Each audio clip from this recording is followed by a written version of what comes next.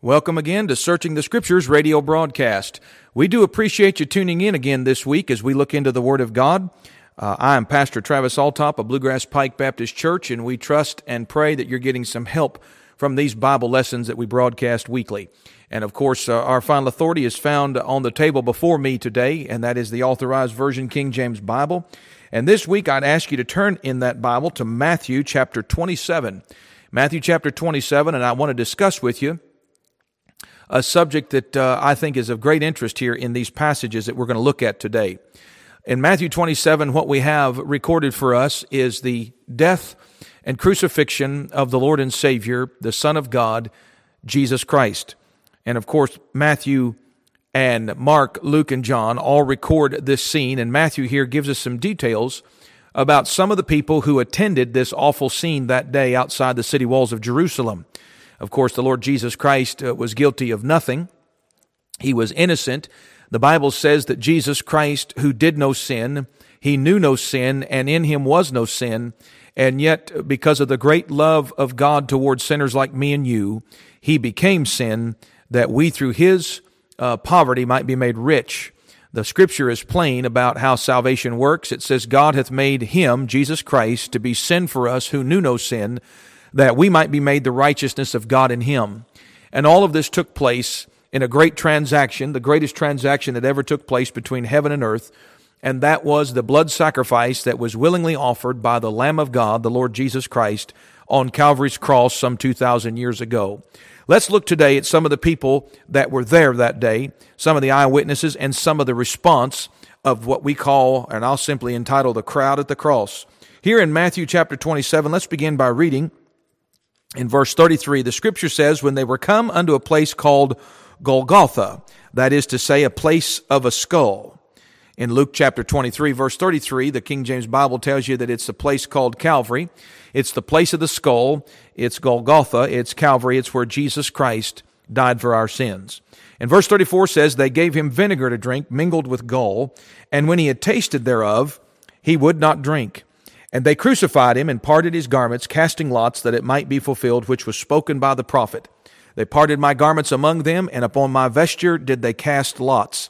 And sitting down, they watched him there. And so let's talk about this crowd that is gathered at the cross. We're going to see here in Matthew 27 at least four different groups of people. Obviously at the cross, we know his mother was there, Mary. We know John the Apostle was there. Some of the women who had ministered to the Lord, who he had been a great blessing to, Mary Magdalene, they were there. There were believers that came to watch the end, as they say. And here we find the first group in this crowd are the Roman soldiers that are described here in verse 35 and 36. These Roman soldiers are what I refer to as the calloused crowd, because these men have just sat down with the Savior, having been stripped of his clothing. They're now shooting dice. They're playing a game. They're casting lots in order to decide who's going to get to keep his clothing articles. And after they've done this, the Bible says in verse 36 that they sitting down, they watched him there. This is a calloused crowd because I want to describe for you what they're watching. They're watching, remember, it's not just Jesus Christ dying that day. There were two other thieves there who were dying through through Roman crucifixion. This is how the Roman government took care of criminals when they put them to death and executed them. They used the cross. It was a very cruel way of punishment. People were nailed to this thing. They were stood up outside the city walls of the Jerusalem in this case, and they had a plaque above their cross that explained the crimes that they had committed. So people passing in and out of the city could look up on the ones that were being crucified and see what it was they were guilty of. And I'm going to tell you, crucifixion is a very slow, agonizing, painful, humiliating public death. Oftentimes they say, history says, that it would take up to 2 days for a victim of crucifixion to die. Of course, Jesus Christ died in 6 hours because he was the one that had control over his spirit. But more than that, he had also been beaten mercilessly before he went to the cross. But these men are viewing 3 men dying, slow, agonizing deaths, as the blood drips out of their wounds. And then, of course, with the Lord Jesus Christ, he has a crown of thorns in his head, mashed down, having been beaten down with a reed. He has had his beard ripped out of his face. He has been whipped with a cat o' nine tails, and his flesh is hanging in ribbons, according to Psalm 22. and this man has been now nailed to a cross, and sitting down, they watched him there. Have you ever considered what they're watching? It's like they're watching some kind of entertainment. These men's hearts are calloused, and can I tell you today that there are many people whose hearts are calloused and they're not moved by human suffering.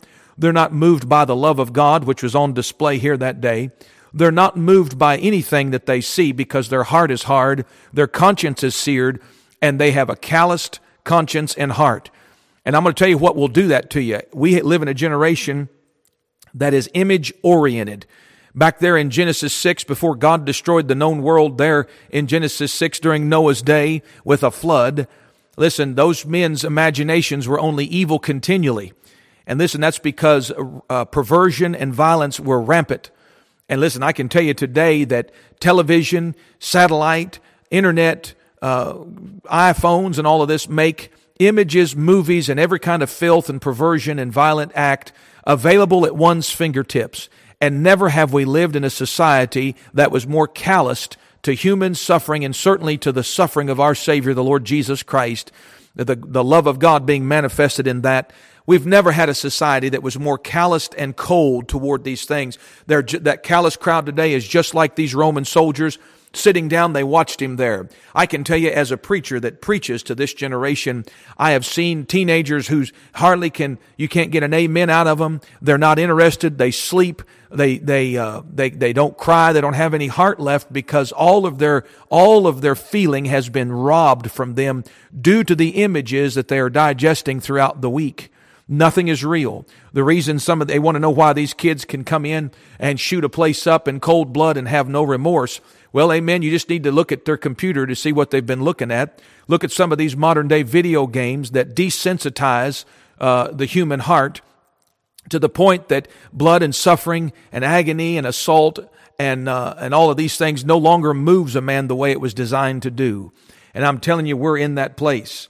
Listen, these men are callous. They can sit and watch men dying, slow, agonizing, bloody deaths and not be moved. Years ago, I read a book about Civil War soldiers and how that they would write home throughout the war. And early on in that war, their letters would say to their wives back at home, they'd say, if I never see another battlefield, it'll be too soon. And they would describe how that they couldn't get the images out of their mind of suffering soldiers and comrades and men who had lost arms and the bloody scenes on these battlefields that were fought across the South some 150 some years ago. But by the end of the war, those same men were writing home, and one man wrote, he said, I don't know when my change came, wife, but it certainly has come. And he described how he could walk across dead bodies, decapitated men, and dying horses, and no longer feel compassion for anything because their heart had been hardened, and they were, unfortunately, now used to the carnage. They were used to it.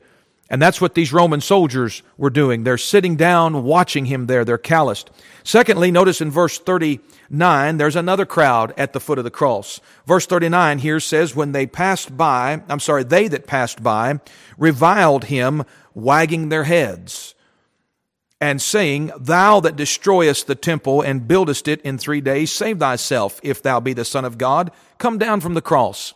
And so the second group that we see here at Calvary is the careless crowd, what I'll call careless. You say, why are you saying they're careless? Well, the Bible tells us in verse 39 that they are passing by. They haven't stopped to get any facts. They haven't stopped to really look at what's going on. They're just passing by, but yet they have an opinion that they want to offer. They say, oh yeah, this is thou that destroyest the temple. They taunt the Lord. They mock him as they pass by.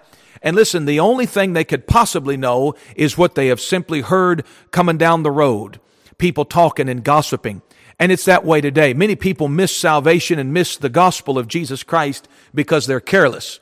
They've heard this and they've heard that. And one crowd says this and one crowd says that. And they form their opinions off hearsay. And that's a deadly thing to do.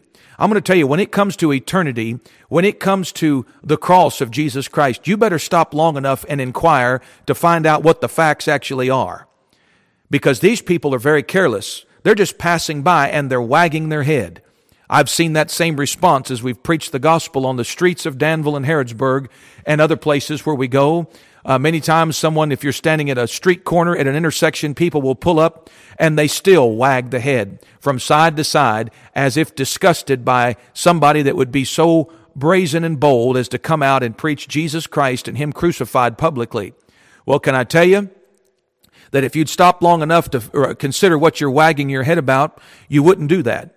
You would stop and realize that it was the love of God being manifested toward men, Jesus Christ suffering for them, suffering for me, and suffering for you.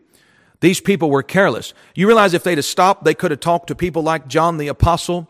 They could have talked to Mary, his mother. They could have inquired at Mary Magdalene's mouth about what is this man? Why is this man dying? What did he do wrong? I don't understand why that he's being crucified, because he said he was the King of the Jews. And listen, there were people there who understood Jesus Christ and the great power that He possessed, and how that He had changed their life and cast devils out of them and changed their life forever. Listen, they could have found out the facts, but no, they were careless. And can I tell you, some of you gossips that are listening to me this morning, we need to be cautious and you need to be careful with your words. Many times we speak carelessly about things that are very sobering and very true, things that are very holy. Listen, Jesus Christ said these words in Matthew 12, verse 36. He says, "Every idle word that men shall speak, they shall give account thereof in the day of judgment."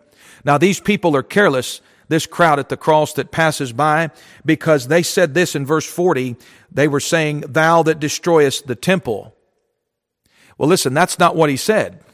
He didn't say He was going to destroy the temple. What they're referring to is something that happened early on in the ministry of the Lord Jesus Christ from John chapter 2. And in John chapter 2, He simply said, over there, He says, talking to a crowd of Pharisees, He said, "Destroy this temple, and in 3 days I will raise it up." He never said He was going to destroy it.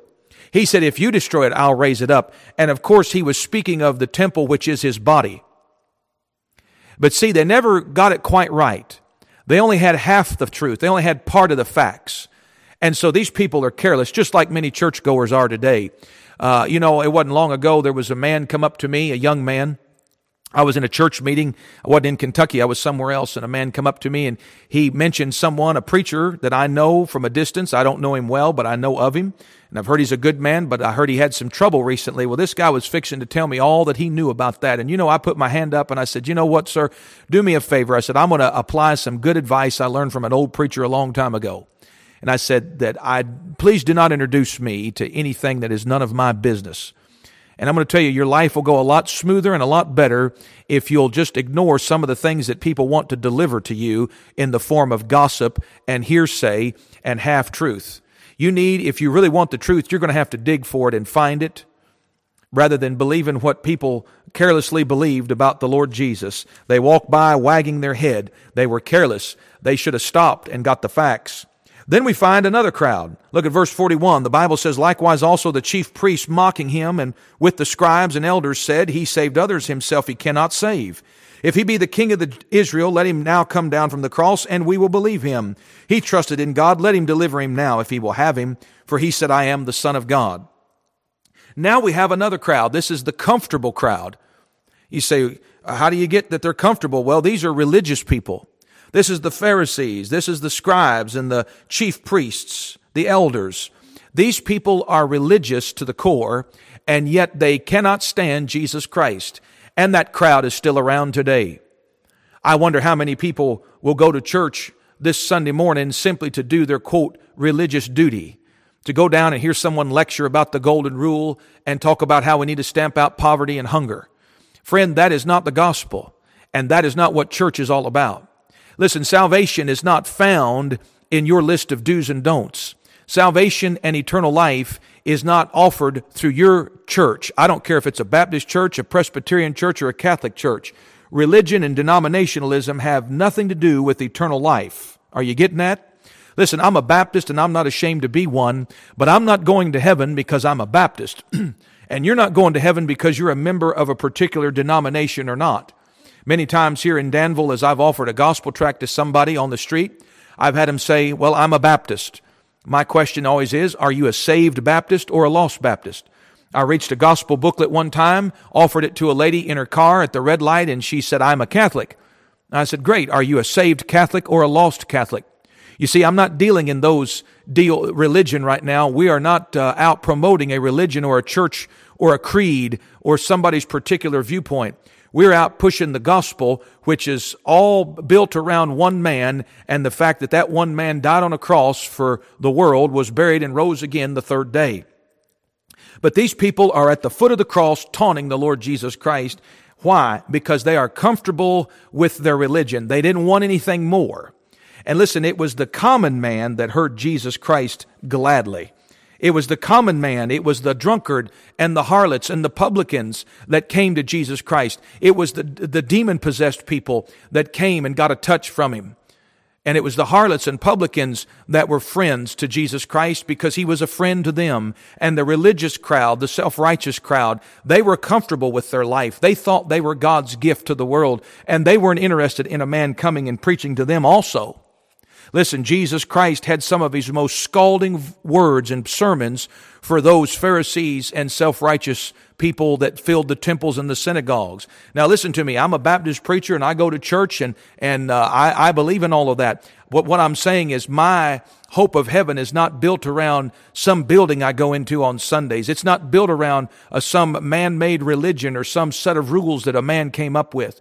It's not built around those things. It's built around the person and work of the lovely, lowly Lamb of God, the Lamb of God, Jesus Christ, that took away my sins when I believed upon Him. Listen, these men were comfortable, and they're mocking the Lord, and they're challenging Him, saying if He said He saved others, one of them said, Himself He cannot save. Well, you know something? There's some truth in that. The guy just didn't know how much truth he was speaking.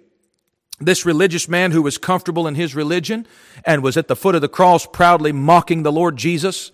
Listen, he said, He saved others, Himself He cannot save there in verse 42. You know, that's really a statement of truth, although this knucklehead had no idea what he was saying. The fact of the matter is, if Jesus Christ had saved Himself from the cross and the agony of suffering there that day, and He could have called for 12 legions of angels and put a stop to the whole thing, but He didn't do it. No, because He came to finish the work that His Father had given Him to do. But listen, had He saved Himself, He could not have saved others. That's the truth. Because listen, it's His death and His suffering that offers pardon to a fallen creation. It's His death and suffering and dying upon the cross that offered me my pardon and eternal life. Bless His wonderful name. He saved others, Himself He cannot save. Now, that's right. If He'd have saved Himself, He would not have been able to save others. But oh, bless His wonderful name that He came to finish the work that His Father gave for Him to do, and He finished it. In fact, in John chapter 19, verse 30, are the great triumphant cries of the Savior as He dies, when He says, "It is finished." And brethren, it was finished. Redemption's work was done. The blood that needed to be shed to clear the sins of the world had been poured out there on Calvary's cross. On the tree, He bore my sins in His own body for me. Right here, this comfortable crowd didn't get it. And that comfortable crowd was comfortable with their religion, and many religious people still don't get it. Do you understand it? Have you ever looked in faith to Calvary's bleeding lamb? Have you ever, with the songwriter says, have you ever sung with the songwriter and felt it in your heart? That great line from Rock of Ages, "Cleft for me," where the songwriter says, "Could my tears forever flow? Could my zeal no longer know? These for sin could not atone. Thou must save, and Thou alone. In my hand no price I bring. Simply to Thy cross I cling." Have you ever done that? The religious crowd has to repent of their religion and repent of their dead works before they'll ever be able to get in on eternal life. This religious crowd at the foot of the cross that mocked Him that day were comfortable with what they had. But read on down with me. Look down in verse 45. There's another crowd there. The Bible says in verse 45 of Matthew 27, "Now from the 6th hour there was darkness over all the land unto the 9th hour." So from 12 o'clock to 3 o'clock, the darkness came as Jesus died there. And the Bible says in verse 46, "About the 9th hour Jesus cried with a loud voice, saying, Eli, Eli, lama sabachthani," that is to say, here's what He said, my God, why hast Thou forsaken me?" As Jesus Christ became sin as He suffered and died, as every sinner ought to suffer and die for their sins, He dying as our substitute, wounded for our transgressions, bruised for our iniquities, the Lord laying upon Him the iniquity of us all, He cries out, my God, my God. It's the only place in the Bible where He doesn't refer to God as His Father, because God the Father had turned His back upon Him and allowed Him to become sin for the world while the wrath of God poured out upon the Son of God that day. And He cried out in agony, my God, why hast Thou forsaken me? But look here in verse 47, we're still looking at the crowd at the cross. And in verse 47, the Bible says, some of them that stood there, when they heard that, said, this man calleth for Elias, which is Elijah. And straightway one of them ran and took a sponge and filled it with vinegar and put it on a reed and gave it him to drink. The rest said, let be, let us see whether Elias will come to save him. Well, this is what I call the confused crowd, because they knew something about the Bible, because Malachi chapter 4 is very plain in prophecy in the Old Testament that before the great and dreadful day of the Lord, that Elijah would come. That's what it says. You read Malachi chapter 4, verses 1 through 6. Elijah will come before that great day. So they knew something about the Bible, but they're confused because Jesus did not call for Elijah right here. He called out to God and said, my God, why hast Thou forsaken me? These people are confused, not only about their Bible, but they're confused by the simplicity of what had been said. And we still have that crowd around today. People who are confused. You know what Paul wrote in 2 Corinthians chapter 11, verses 2 and 3? He says, I fear lest by any means, as the serpent beguiled Eve through his subtlety, so your mind should be corrupted from the simplicity that is in Christ. Oh, how I've met the confused crowd these days. They know something of the Bible, but have no idea what they're looking at or what they're to be looking for. I remember, I've probably told this story before, but I remember a man from Center College, a young man who was about to graduate, and he had received a couple of gospel tracts through the months of him being here in Danville, and he finally called me up and he said, preacher, I want to come talk to you. I'd like to talk to you about this, quote, propaganda that you're handing out on the streets here in Danville. I said, well, come on down. And he came to see me, and we sat for 3 hours in my office discussing the Bible. And he had been exposed to a lot of different religious programs and different church ideas, and yet he was unsaved. And as I began to give him the gospel plan of salvation, how that Christ died for his sins according to the Scriptures, and that he was buried and that he rose again the third day according to the Scriptures, he interrupted me and he said something I'll never forgotten. He said, well, listen, he said, you're going to tell me this, but if I went across town to the Pentecostal preacher, he'd tell me something different. And if I went to the Church of Christ elder, he'd tell me something different. And if I went to the Presbyterian elder, he'd tell me yet something else. And if I'll go to the Catholic priest, he's got a different setup and a different set of instructions for me. He says, how am I supposed to know who's telling me the truth? And I looked at him and I said, you know something? I graduated 12th grade. I graduated high school. I never went to college. I don't have a college degree, and you're about to get one from one of the finest, most respected colleges in the state of Kentucky. And yet I said, you're going to look at me and honestly try to tell me that you cannot tell when someone's taking a Bible and wresting the Scriptures? I said, you know what, if I were you, I'd ask for my tuition back, because you're just being lazy. Listen, he was confused on purpose. These people at the foot of the cross were confused about what Jesus Christ was crying out about, and they knew a little bit about the Bible, enough to talk something about Elijah. But it's the same way today. A lot of people like to be confused about, quote, what the Bible has to say. But I'm here to tell you that it's simple enough that a little child can understand the gospel and respond to it. You say, well, how am I supposed to know who's telling me the truth? Get you a Bible and read it.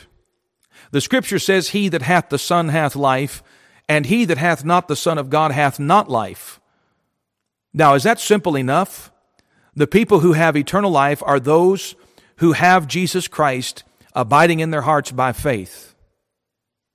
And you know something, in the heart of every man, everybody that's listening to me today, you have a desire, if you're in your right mind, you have a desire to live. You want to go on living. Well, can I tell you, the thing that conquers death and takes the sting out of death and gives you eternal hope and the promise of eternal life to come is found in one place. And that place is Calvary, where the Son of God, Jesus Christ, died for you as your substitute in your place for your sins, and then was buried and rose from the dead 3 days later. The Bible says that God hath appointed a day in which he will judge the world in righteousness by this man, Jesus Christ, in whom he hath given assurance unto all men, listen, in that he raised him from the dead. Listen, I have a living Savior, not a dead religion. I have a Savior who liveth to make intercession for me, and he'll be your Savior if you'll but come to him. Listen, he said, come unto me, all ye that labor and are heavy laden, and I will give you rest. And he goes on to say in John 6:37, him that cometh to me I will in no wise cast out. Now, is that simple enough? You as a guilty, ungodly sinner, I'm talking to you, you that have broken God's law. You have defiled God's law. You have broken it. There is no difference, for all have sinned. If any man say he have not sinned, he is a liar, and the truth is not in him, is what the Bible says. But if you'll own up to the fact that you are a sinner and come humbly to the cross of Calvary and call upon Jesus Christ for mercy, brother, you will find it. That doesn't have anything to do with your works. That doesn't have anything to do with anybody's church or denomination. That has to do with you humbling yourself before a holy God who you have offended by your sins, and coming to him and asking humbly for pardon and mercy. The dying thief found mercy that day. He didn't listen, thank God, to the crowd at the cross. He wasn't so calloused like the Roman soldiers. He wasn't so careless like the gossips that passed by.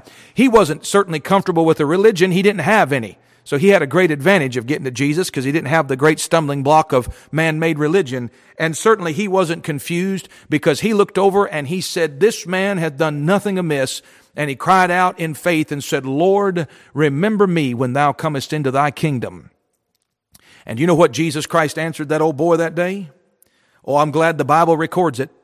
He looks over at that repentant, believing sinner and he says, today shalt thou be with me in paradise. And can I tell you, he's never turned one away yet.